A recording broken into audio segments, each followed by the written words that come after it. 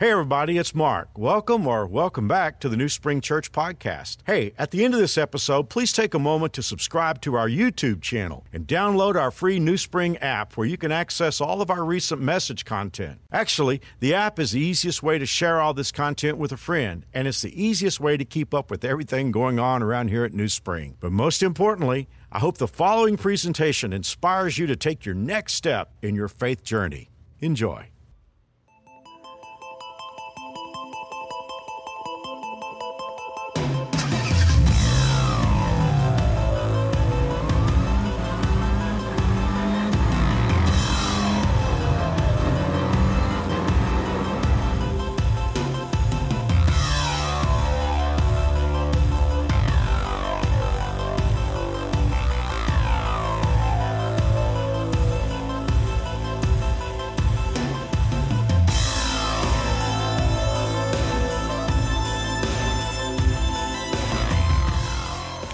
Tell me, is the DeLorean not one of the coolest sets that we've ever had, right? One of my daughters is a lover of all things vintage, and she loves that car, right? And especially the fact that the door opens. And I know if you're new either to New Spring or you're new to this series, you're probably wondering a couple of things. Number one, what's the Summer of Love title all about? And number two, what's the DeLorean doing on stage, right? Because if you are familiar with the Summer of Love, you're thinking, okay, that puts us, late 60s or so, and you're thinking, all right, the DeLorean, not particularly contemporary to the Summer of Love. I get it. I totally get it. And I should say, and you can tell, hopefully, by looking at me, that the Summer of Love was a little while before I discovered America. I wasn't here for that. But we use the Summer of Love. This is the second series that we've done where we've talked a little bit about the Summer of Love because it sort of ushers us into the discussion of where we are as a culture when we talk about love. Because when all of these young people descended on the Haight-Ashbury neighborhood of San Francisco, one of the big statements they made was that the idea of love that had been presented to them all their life didn't work, and that we should give up on a forever kind of love and just make the most out of whatever love you could manage to make happen in the moment. You love whoever you're with. As long as that works, great. When it doesn't work, move on, go be with somebody else. And so the truth is, I have to give them credit for the fact about being genuine and authentic and open about that belief, because now in the United States, we sort of have that belief permeating our society. We just don't say it very much because, let's face it, it doesn't make a great, best man toast at a wedding reception, right? Say, give up on a forever kind of love, just be with whomever you can. That doesn't work well at weddings. I mean, we want forever love, elsewise we wouldn't be getting married and making wedding toasts. But on the other hand, our society's not really sure if a forever kind of love is a doable thing. And so we've kind of used that now for two different series. The first series, we just talked about how do we have a forever kind of love. But this series, we've taken a little bit of a different angle, and we've sort of taken it into the 80s, because there was a newspaper columnist who asked the question at one point in the 80s, whatever happened to all the hippies? I mean, there were a lot of them. Now where are they? And the answer was, well, they became yuppies. Young urban professionals. They weren't dancing around in the park anymore with flowers in their hair. They were wearing the three-piece suits, working overtime, taking the kids to soccer games on the weekends. And there was a sense in which there was an understanding that at some point, love has to grow up and mature. If it's going to be something that we can build a life around, it's got to grow up and mature. So that's why we called this Summer of Love 2, Love Grows Up, and that's why there's an 80s vehicle on stage. Honestly, we started off with a Volkswagen van for the last series. We probably should have had a minivan on stage for this series. That would have been most appropriate, but my dad likes really cool cars, thus the DeLorean. They didn't work real well, but they looked really cool, the DeLoreans did. But anyway, so what we're going to talk about in this message, so we've kind of gone really broad in the first few talks because we originally planned this to be a marriage series, laser beam focused on marriage. But by the time the series was ready to start, our culture had become so tense and so aggravated with each other, and there was so much angst in our culture, we said, well, maybe we should broaden this out a little bit and make it more so that we're not just talking about love and marriage, but we're talking about love in general. But this week, I'm going to go specifically to marriage. We're talking just about marriage, and we're going to talk about how do you bolster the passion and the romance in your relationship. And I've got to be honest with you. Last night I went home after the talk, and I told Wendy, I said this talk was way heavier than I wanted it to be. I wanted it to be kind of a bouncy, happy talk about how do you bolster passion and intimacy in your relationship, and it wasn't that. And as I was going to sleep last night, I was thinking, why did this end up being a heavier talk than I wanted it to be? And I realized that it's been 10 years of experience sitting across from couples where the enemy has just ravaged this part of their relationship. And it's become a very serious thing to me for us to safeguard this very important, very special, very sacred part of our relationship, because if we're not careful, Satan will mess it up. His goal is to mess up marriages, and this is one of the first places that he goes. So I'm going to ask you for your indulgence to let me be maybe a little more heavy in this talk than I would normally be, just because if you feel like, well, Jonathan's being a little heavy here, just know it's because it's that important to me. I've sat across from so many people and thought, I wish I could have talked to him 6 months ago. I wish I could have talked to him a year ago. And so I take this opportunity as a sacred appointment that maybe I have with you to talk with you about some things that may help you from having difficulties down the road. So hopefully you'll give me a little bit of room to do that. Now, we want to talk about how do you keep the spark alive in your relationship. And Wendy and I talk to premarital couples about this, right? So we teach premarital classes 3 times a year. And for each of those, we have a group of couples, room full of couples that we're going through this premarital curriculum. And the curriculum talks about a theory of romantic love that was developed by researcher Robert Sternberg. It's called the triangular theory of love. Doesn't that sound exciting? Right? And what it is, it says there are 3 components to romantic love. This large-scale Ivy League research says there's 3 components to romantic love. You can think of it as 3 legs and 1 stool. One of those components is commitment. Now, commitment is the volitional choice side that says, I'm all in this relationship. I'm making a decision to be in this relationship. One of the other parts is intimacy. And intimacy is the bond between husband and wife, that bond in romantic love, that is this unique, special, deep friendship, or I like to think of it as the stickiness of the relationship, the extent to which these 2 people are sticky to each other.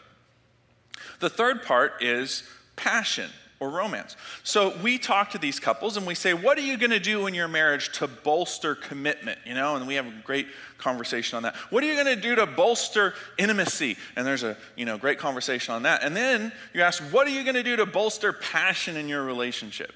And I get 2 very different responses. Because we have an age range there represented in premarital. There are some people that are remarrying, and there are some people that are marrying for the first time. Those who are later in life, they're taking notes. Yes, what are we going to do to bolster intimacy? That's a really good question. But there's always somebody there in their very early 20s, right? Wendy and I got married in our early 20s, so I can sort of relate. But there's always somebody there in their early 20s, and we ask the question, how are you going to keep the spark alive? And they look at us like, what, are you crazy? Man, we're just trying to keep the spark under control. Keep the spark alive. I don't know what you're talking about there, And we give them this online assessment. So they go online, all these premarital couples, they go online, they answer all these questions. And part of premarital is we give them the report from that. And at a certain point, in every night of premarital, we send all the couples off on their own, find a little space, and they go through their report. And Wendy and I float around, and do you have any questions? Do you have any questions? One of the pages asks them about the frequency of physical intimacy in their relationship. What are they expecting when they get in? And I'll always kind of smile because one of these couples, I'll be going around, they'll be a really young couple, and I'll say, do you have any questions? No, but we both put here every day, but the reason we did that is because there wasn't a multiple times a day option, and you kind of just smile. Well, that's great for you, right? Because as we're older, we're thinking someday romance is going to meet the real world for y'all and things are going to change a little bit, right? You guys know this. If you've been married for any length of time, all you need is a couple of toddlers screaming in the background. You're trying to pay the bills and you don't have enough money left at the end of the month, Or you've got a stressor, the car is broken down, you got to pay for a repair you weren't planning on paying for. You're having to work a bunch of extra overtime shifts. Suddenly your work changes your shift, so you work during the day, your spouse works at night. I'm telling you stuff you already know. When the real world hits, romance can take a major hit. So the question is, how do we keep the spark alive when romance meets the real world? And that's what I'm going to talk to you about in this message. Now, kind of an anchor point for us as we get started here is we're going to go to the book of the Song of Solomon. Now, the Song of Solomon, in case you're maybe not yet familiar with that book, it's in the Old Testament. It's one of the books that we classify as poetry. And it really is a book of love poems between a man and woman. Very graphic. There's certainly a lot of symbolism there, but very graphic, passionate love poems between a man and woman. But there are a couple of points in the Song of Solomon where there is kind of like advice on how to keep the spark alive. And we're going to go to Song of Solomon, chapter 2, verse 15.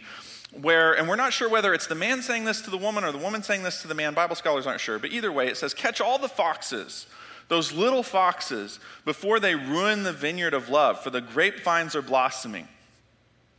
You go home and you're like, I don't know what Jonathan was talking about. There were foxes and a vineyard. I wasn't really clear. This is obviously part of Song of Solomon, has tons of symbolism. We get that. But actually, if you have a garden in your backyard, you're not at all lost on what's going on here, right? We would just change it to catch all the little squirrels and rabbits, that go for my tomatoes and cucumbers, right? And we get that we put all this work into that garden, and all it takes is a couple of little critters to sneak into your garden to ruin the whole thing and take away all of what you've worked so hard for. And what the Song of Solomon is saying, and this would have been something that they would have understood. Vineyards were very common in the Middle East at this time.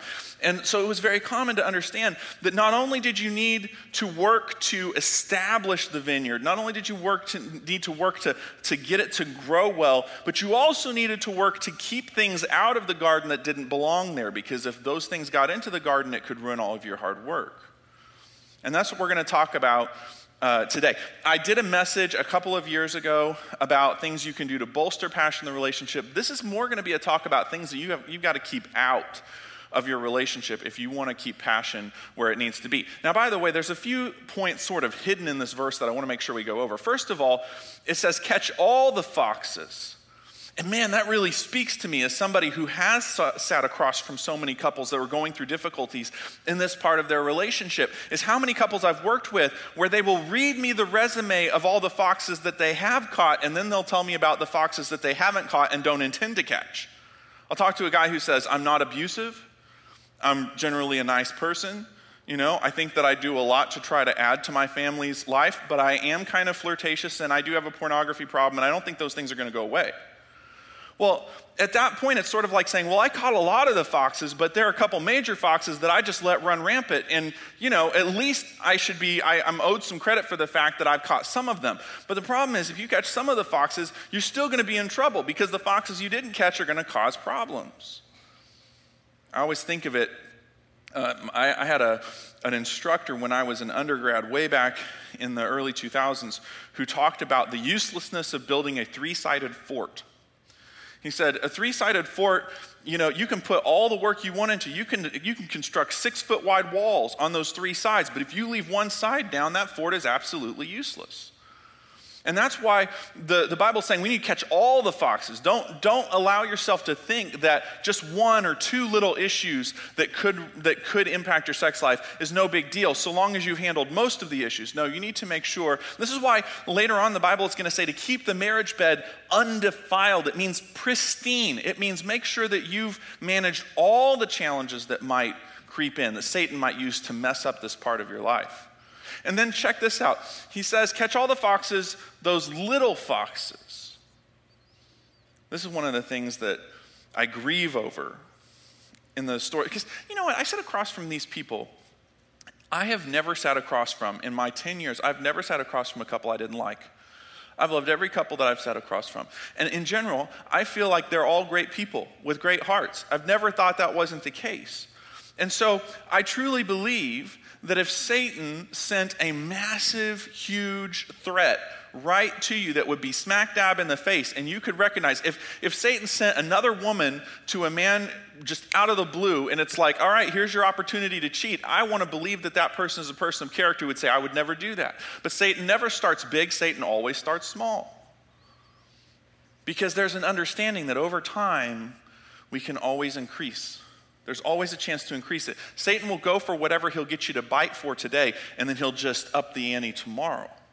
And that's what the book of Song of Solomon is saying, that it'll be a little thing today, but it'll be a major problem tomorrow.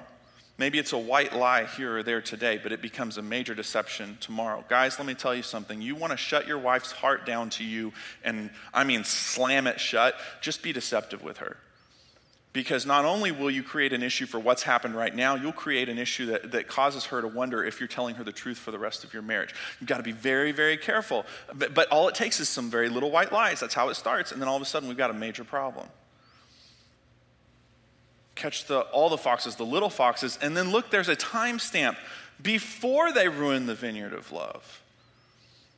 You say, now, Jonathan, do you think that a couple can repair after some sort of major rip in the fabric of their marriage? Do you think they can turn it around? Do you think they can heal and have things be different? Absolutely. I 100% believe that. I wouldn't do what I'm doing if I didn't think that was the case. But I will tell you this. If there is that rip in the fabric of the relationship, the vineyard will have to be replanted.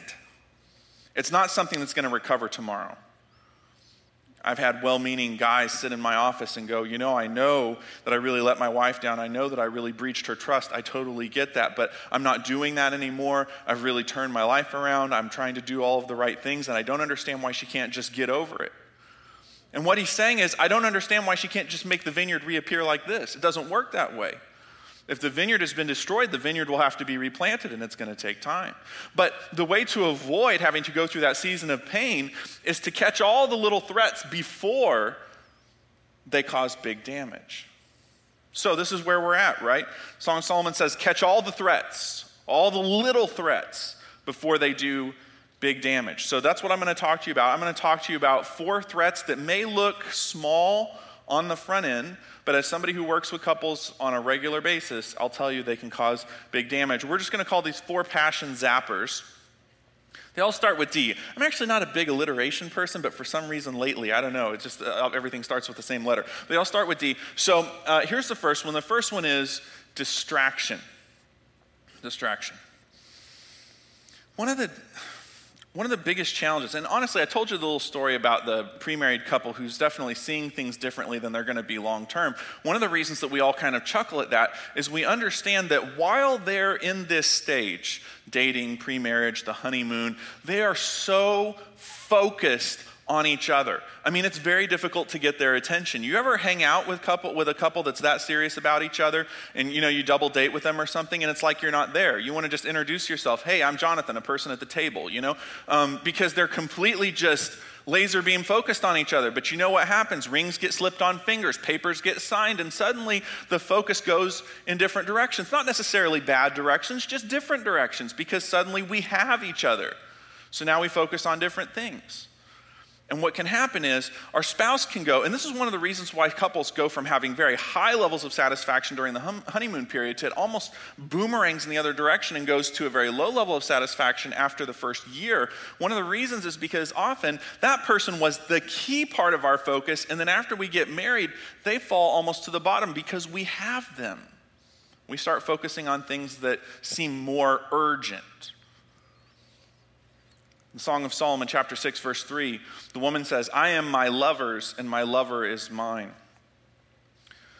There is something about fighting for that focus, to not lose that laser beam focus that we have on each other.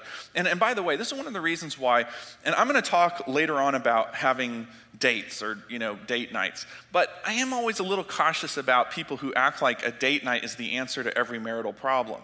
Because you can go on a date and not focus on each other, amen? I mean, I think every married couple knows this. You can plan it, you can put it on the calendar, you can go on a date, but it is feasible, especially with all of the devices that we take on our dates with us and everything else that we've got going on, that we could go on a date and focus on everything else but each other. Couples that have kids, have you ever tried to go on a date and not talk about your kids? It's almost impossible, isn't it? It's nearly impossible. Now, that is something that you share together. I think that's one of the reasons why it's kind of natural. But imagine how much that does to the relationship, that we go from intimately focusing on each other when we spend time together to now, even if we do spend time together, we're focused on everything else. Well, let's just take a look at your day, shall we? So let's assume that you start your day out with 24 hours. I'm going to assume that's the case for you. It's the case for me. I'd like to have more than 24 hours in my day, but this is what I've been given by God. 24 hours every day. And let's assume that you sleep 7 hours. I know some of you are thinking that would be lovely, Jonathan, if I could sleep for 7 hours. But for now, let's just assume that you are either sleeping for 7 hours or you're wishing you were asleep during that time period, right? You're either asleep or trying to be asleep. And then we'll subtract 9 hours for work. Now, again, for many of you, you're thinking that would be like a vacation if I only worked 9 hours because I'm working 13, 14 hours a day. But I'm just assuming, say you work an 8-hour work day and you have lunch in there somewhere and a commute back and forth, so 9 hours. 2 hours for an evening meal, time with the kids, which, by the way, this is not enough time with your kids, but we're just putting numbers up on the screen here. So you have dinner and time with your kids, that's a couple hours. You have an hour of must-dos. You got to take the car to Jiffy Lube. You got to go to the store, pick up groceries, just normal stuff. You got stuff you got to do in life, so an hour for that. And then 5 hours for TV. Now, I know that you think I'm crazy, but I didn't make that number up. That number is a national average, believe it or not, right? And speaking of national averages, let's just throw an hour and a half for social media on there. Now, these numbers are actually a little old, and I would love to tell you that they've gone down, but you probably know the truth. They've actually gone up some. Now, the thing about these numbers is that we now are just measuring screen time. So we think the TV number has gone down, but the social media number, what do you think has happened with that? It's gone up. So at this point, even though I only put 6.5 hours on there, the national average is somewhere around 7+ hours of screen time a day. So however it gets divided, this is typically where we're at. And then let's just put an hour up on the board for a hobby or leisure, something that you do because it's fulfilling to you, you read, you do something that's you time. Now, how many of you are math experts and have already figured that we are in the hole? Okay, we're in the hole by 2.5 hours. So we got a little bit of a problem. Now, you'd say, well, Jonathan, that's good because, I don't do 6.5 hours of screen time. That's good for you, but we already have 2.5 hours we got to take away somewhere. Notice that on this entire list, we have not put any time for your spouse. There's no time for your spouse, no dedicated time for your spouse on this anywhere. Now, here's the thing about when you have a deficit. So we're in a time deficit situation here. What happens in a deficit is we tend to cut back on the things that are in the would-be nice category, and we tend to just focus on the musts category. And what tends to happen is when we're in a time deficit situation, as probably 90% of us in this room are, when we're in a time deficit situation, we start to cut back on the would-be nice things. What will wreck the passion in your marriage is if you start to think that dedicated time for your spouse is a would-be nice thing. It'd be nice, but we got so much going on right now. We're just so busy, And what's crazy to me is people that say, well, it will get better when, And the greatest one, and I've heard this like 3 times in the last 3 months, when the kids grow up and leave the house, then we'll have time for each other. Listen, if you wait until the kids grow up and leave the house, you aren't going to know each other when the kids leave. You're going to wonder, who is this person that I'm in this house with? And what are we going to do? I don't know how to be with this person. People say, when I get the master's degree finished, when I get that promotion at work, when I don't have to work so many overtime shifts. You know what's happening is they're accidentally, I don't think it's on purpose, they're accidentally putting their marriage in the would-be nice category. Well, when I'm not dealing with a deficit, then we'll make time for the marriage. Can I just warn you ahead of time, you're going to almost always be dealing with a deficit. That's life. That's life in our world. So what you're going to have to do is you're going to have to slide spouse up from the bottom of the list and slide spouse up toward the top of the list and say, no. Dedicated time with my spouse is a must. It is a must if we want to have a close relationship. I want you to imagine for a minute that I invite you to my house for dinner. And let's just say there's a lot of buildup, right? So I write you on social media and I say, come to my house for dinner. It will be epic. It will be the best dinner of our lives, And I just keep telling you, come to my house. This is going to be amazing. It's going to be great. So by the time you're headed to my house, you have this vision in your head of the table's all set. It's all nice and the smells in the house. Like when you walk into the house for Thanksgiving dinner, everything smells wonderful, And you just got this idea in your head of what it's going to be like. And when you get there, nothing is ready for you. Now, somewhere in this room, my wife is listening to this message. She's coming to this service. So right now, she's probably breaking out in hives. This is the last thing she would ever let happen because she is the consummate hostess and everything is always in order. But let's just say that Wendy's not in charge and Jonathan's in charge. And when you come into the house, there's stuff strewn all over the place and the table is not cleared off. And there's no place for you to sit down. And you're kind of looking around like, all right, well, where's the food? And I look at you and I say, well, just open up the fridge. I think there's some leftovers in there. Just grab whatever you can and try to slop something together, You're going to think, well, that was a lot of buildup for nothing. Folks, in our relationship, most of us want passion so much that we build up toward passion in our relationship. It's going to be great. We're going to have this great passion in our relationship, but because we've been serving our spouse time and energy leftovers this whole time, it's like a massive letdown. And we're both scratching our heads going, why is it a letdown? It's a letdown because we've been feeding it leftovers this whole time.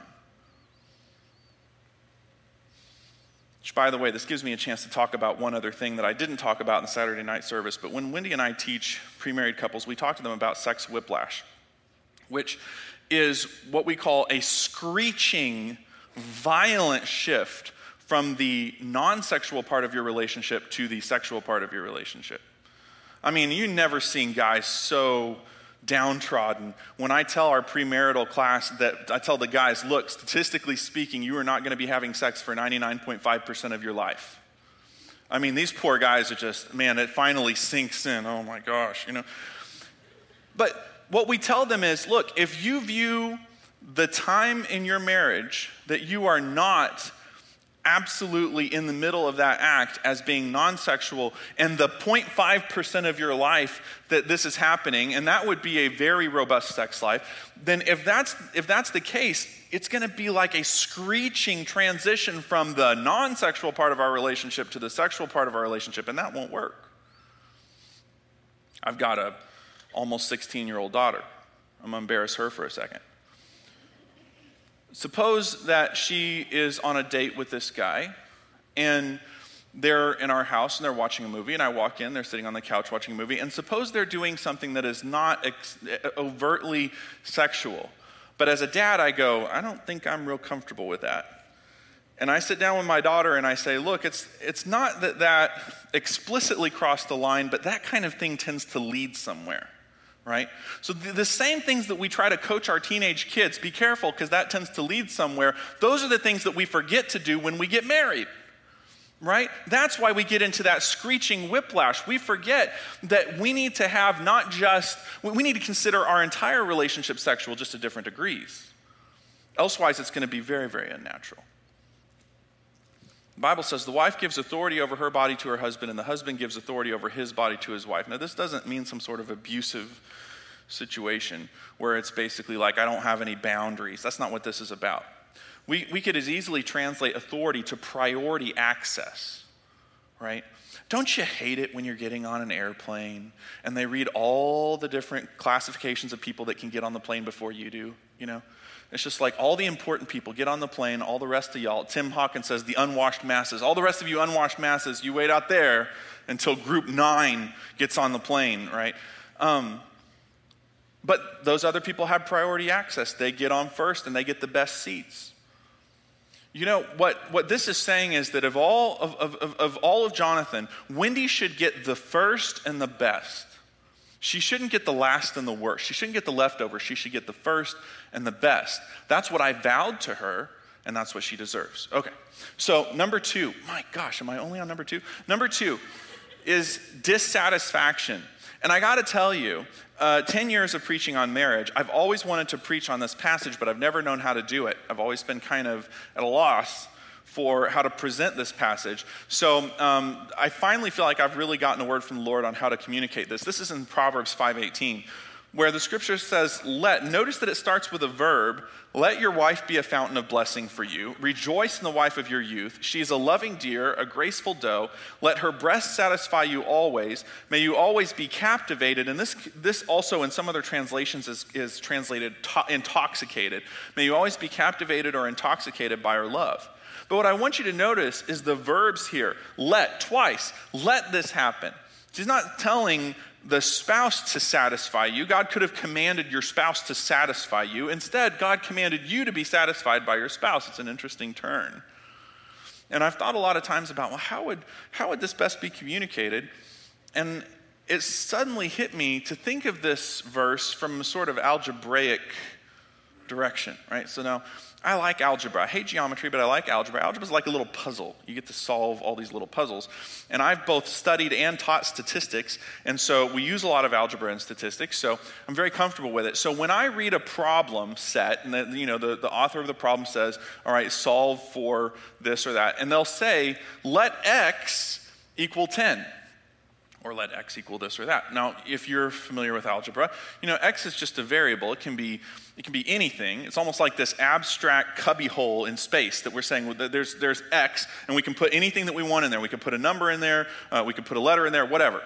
And so the person who's writing the problem says, if you want to get the right answer, make sure that you let x equal this value. If you don't let x equal this value, if you substitute something else, you won't get the right answer. And so what the scripture is saying here is that you need to let sexy equal your spouse, right? So for Jonathan, then the scripture is saying, let sexy equal Wendy. If Jonathan wants to talk about what is sexy, then Wendy has got to epitomize that. Wendy must be the epitome of what sexy is for Jonathan, just as your spouse needs to epitomize what sexy is for you. Why is this a problem? This is a problem because the culture is trying very, very hard to give you a value to put in that box. The culture wants to say, this is what sexy should look like, this is what sexy should act like, this is what sexy should be like. You say, no, Jonathan, that's not how it is. It's just something that you automatically feel. It's a matter of attraction. No, it's not. I'll tell you why. If you look at what people have considered sexy through the ages, it has changed drastically. I mean, it changes with every generation. No, I promise you, sexy is an acquired taste, and generally speaking, the culture has been spoon-feeding you what sexy is since you were a kid. And so then what happens is we get into a marriage, and we think we know what sexy is because the culture has told us for so long what sexy is, and we're just hoping that our spouse will continue to line up with what we think sexy is supposed to be. But there will come a time where your spouse will start to kind of, you've got your line calibrated to what the culture says. Eventually your spouse won't match up, and you know what you'll start to do? You won't even mean to, but you'll start to kind of coax your spouse to be what you think sexy is supposed to be. You'll start whether, and by the way, we're not just talking about physical attractiveness. Ladies will probably if you ask guys what sexy is, right, and there's been research on this, you get a lot of physical characteristics, things, because guys are very visually oriented. If you ask ladies what sexy is, they're going to talk a lot more about character traits. They're going to talk about the way people interact with other people. But regardless, my point is, if you let the culture tell you what sexy is, eventually your spouse is going to be a disappointment, and don't think they don't feel that. They do feel it. And what God is saying is, no, Jonathan, you go into the gear work of your mind and you calibrate it so that sexy equals Wendy. And you know what's great about that? That tells Wendy she will never, ever be a disappointment. She won't be a disappointment tomorrow. She won't be a disappointment a month from now, a year from now, 10 years from now, because for Jonathan, sexy is her. She epitomizes what sexy is.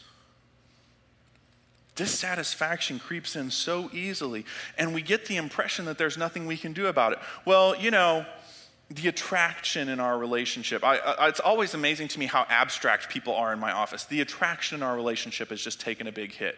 That's not what's happened. What's happened is they have an idea in their head of what sexy is, and they just can't manage to push their spouse into it. Dissatisfaction. The third one is damage. This is one I wish I could just avoid talking about altogether. But it's often what's walking into my office. I told my dad before I did this message, I said, Dad, when I first started out, infidelity was such a small portion of what I was working with in my office. Today it has swelled to a majority. A majority of the couples that I'm working with, infidelity is a challenge, it's a problem.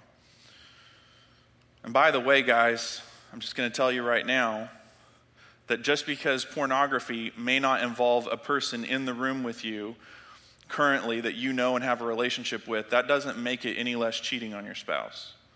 I guarantee you what pornography does. And by the way, there's an idea now bouncing around in our culture that being involved with pornography is just a normal male thing and everybody should just get over it.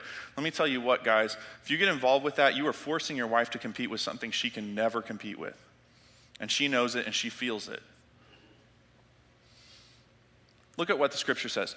Drink water from your own well, share love only with your wife. Why spill the water of your springs in the street having sex with just anyone? How's that for straight talk?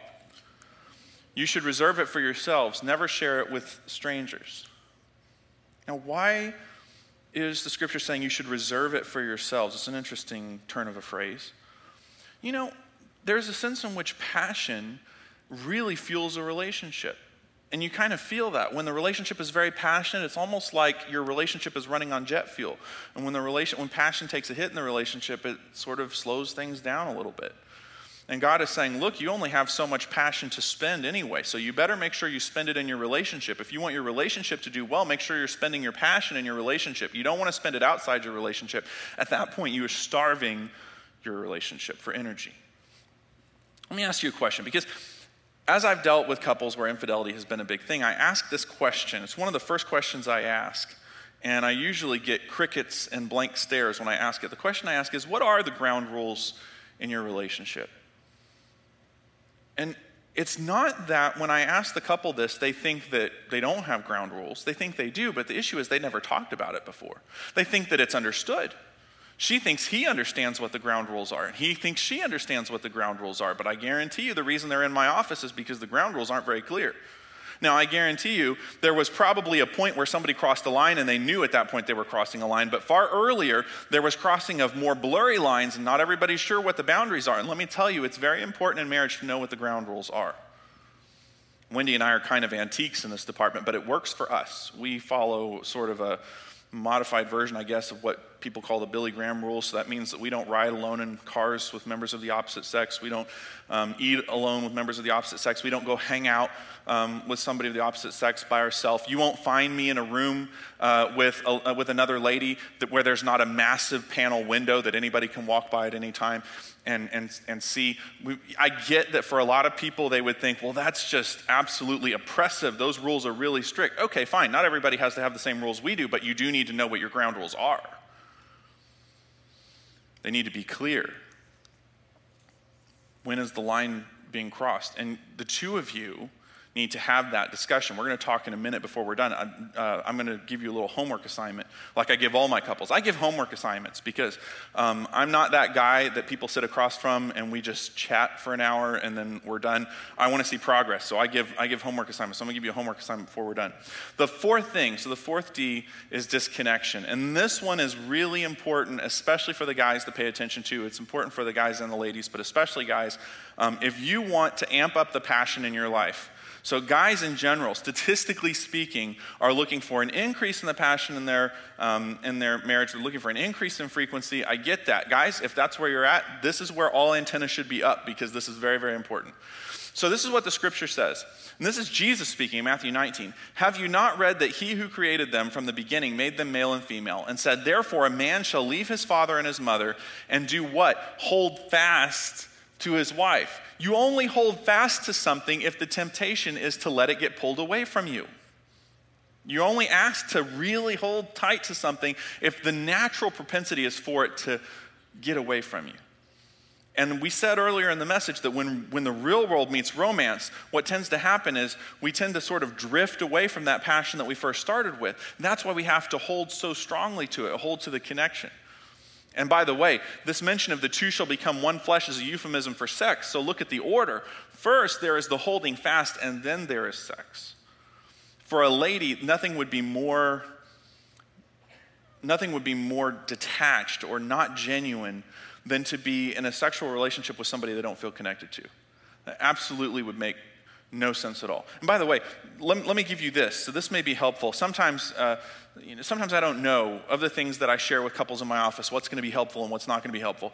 But this is one that I've had multiple couples come back and say, Jonathan, this helped us so much when we started to understand this.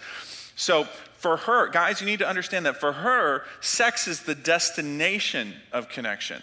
And for him, sex is the doorway to connection. So guys have sex to feel connected. Women have sex because they feel connected.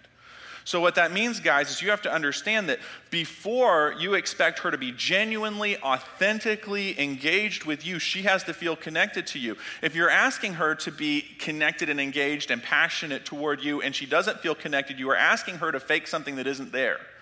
There's got to be a connection to start with. Ladies, one of the ways that you can connect with guys, and this is research-based, one of the ways that you can connect with your man is to do a shared activity together.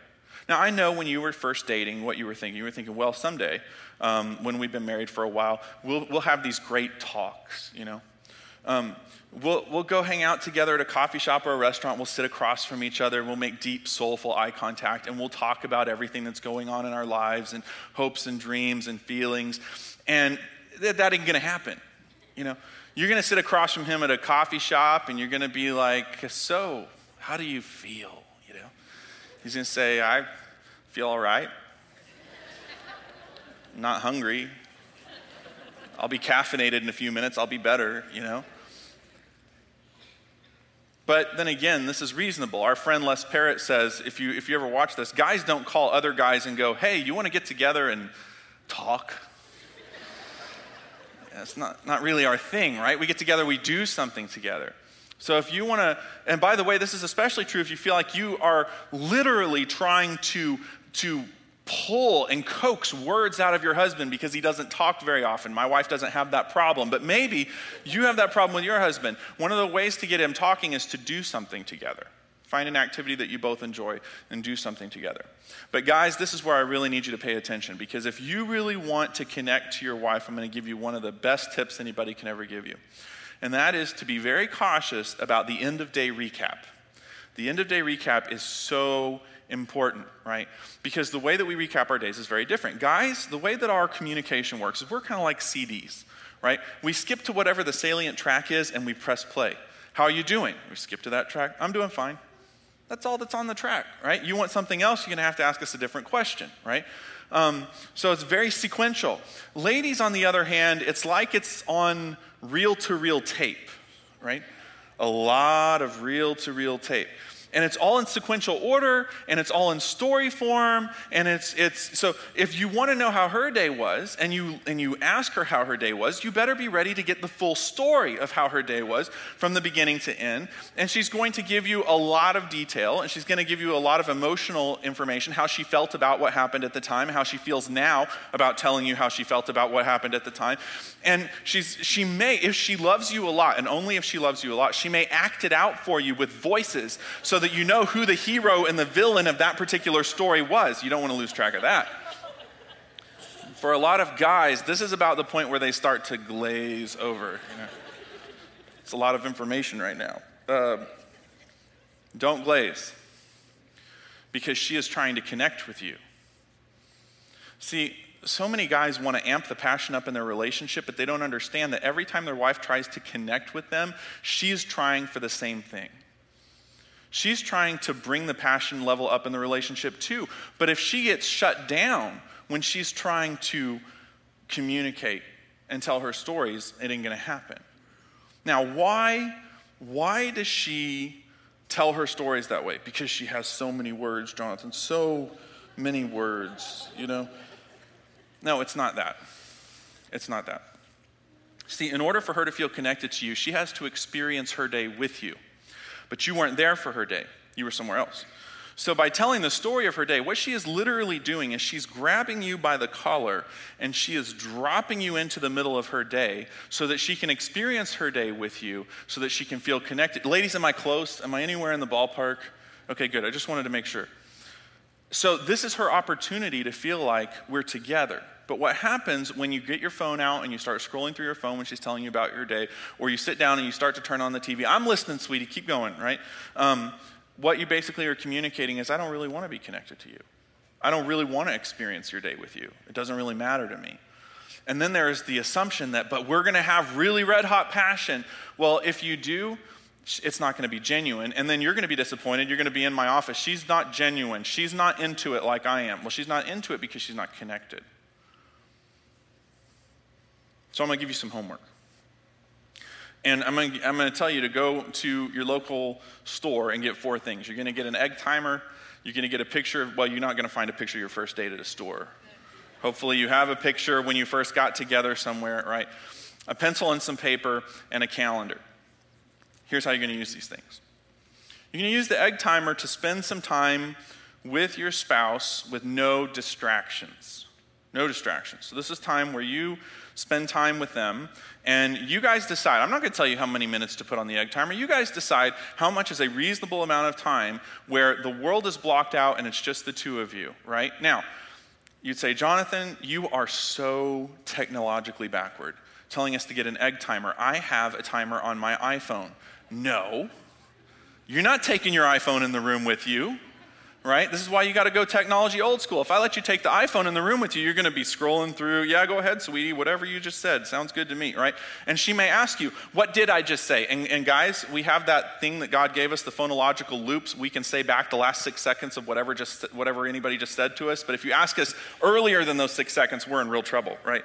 No phones, no distractions, an egg timer. Figure out some time. And you know what? You'll be amazed how powerful that time is. Here's why you need a picture of your first date. One of the reasons why dissatisfaction seeps into a relationship is familiarity. We know the wonderful things about our spouse. How do I know you know the wonderful things about your spouse? Because God forbid your spouse were to die tomorrow and we held your funeral and I preached your spouse's funeral, you would get up and you would talk for 45 minutes about every wonderful thing about your spouse. But it would take something almost that severe to shock you out of the familiarity of it and just the assumption that it will be there tomorrow and that it's just going to continue being wonderful in your life for you to realize how wonderful those things are. I would prefer that we not have to go that far. I would prefer that you take that picture and remember what got you together in the first place. Remember the things. I've talked to couples that were in the middle of terrible crises. I asked them about their first date. I asked them about how they got together, and without fail, they'll crack a smile and they'll start to talk about how awesome it was to meet each other and to get together. Take that picture, flip it over, and write a list of the things that attracted you to your spouse. And write a list of the things that you tend to take for granted in them. And you'll be surprised how quickly that dissatisfaction will flip for you. You're going to take a pencil and some paper and do one of the hardest things that any married couple ever does. You're going to sit down and you're going to discuss your ground rules with each other. What are the ground rules, especially as far as members of the opposite sex are concerned? What is crossing the line and what is not crossing the line? Make sure that it's clear between the two of you, and make sure that we're talking not just about big violations, but we're talking about little violations, right? Andy Stanley, a pastor of a church in Atlanta, Georgia, talks about guardrails and the fact that when you're driving along a mountainside, they don't put the guardrail right up against the edge, because if you were to brush against it, you wouldn't have any time to course correct. You'd still go over the side of the mountain. One of the reasons why Wendy and I have such stringent ground rules in our relationship is we put that guardrail well within the safety zone so that if we were to brush up against that guardrail, we would have time to course correct before something really bad happens. What are your ground rules? And then fourth, a calendar. The calendar is to plan time alone together having fun. Right? So we talk about connection or disconnection. One of my favorite marital researchers says this: when it comes to intimacy and connection in marriage, there is no substitute for time alone together having fun. In the research, it's still the number one formula for the bond increasing in the relationship. So what you're going to do is you're going to take that calendar, and you're either going to every 2 weeks or every week, whatever you're able to do, you're going to put on that calendar a time that you're going to get together and have fun. Now, why is that important? Because as they say in the theater, if it ain't on the page, it ain't on the stage. You can say, well, we're gonna make sure we do date nights. But if you don't put it on the calendar, my hunch is it ain't gonna happen. So you're gonna take that calendar and you're gonna plan it, and then you're gonna devote that time and say, whatever it takes, we're gonna put our marriage first. We're not gonna serve our marriage leftovers. We're gonna have the date nights, and we're gonna do this. We're gonna build the connection in our relationship. The most important thing I can tell you before I let you go is that you have a choice about the passion in your relationship. It's not something that's passive. It's not something that either happens to you or doesn't happen to you. You have a choice. You can either invest in this, or you can just let it be what it's going to be naturally. My promise to you is if you will invest in this and make it a point that you are going to do everything that you can to bolster the passion in your relationship, it will work. Let me pray for you. Father, thank you for everybody that's here today and for all of those that are watching online around the world. Father, we pray that you would help strengthen our marriages during this difficult time. Help us to live out a life and a marriage life that's honoring to you. We pray in Jesus' name, amen. Thank you so much for being here this weekend.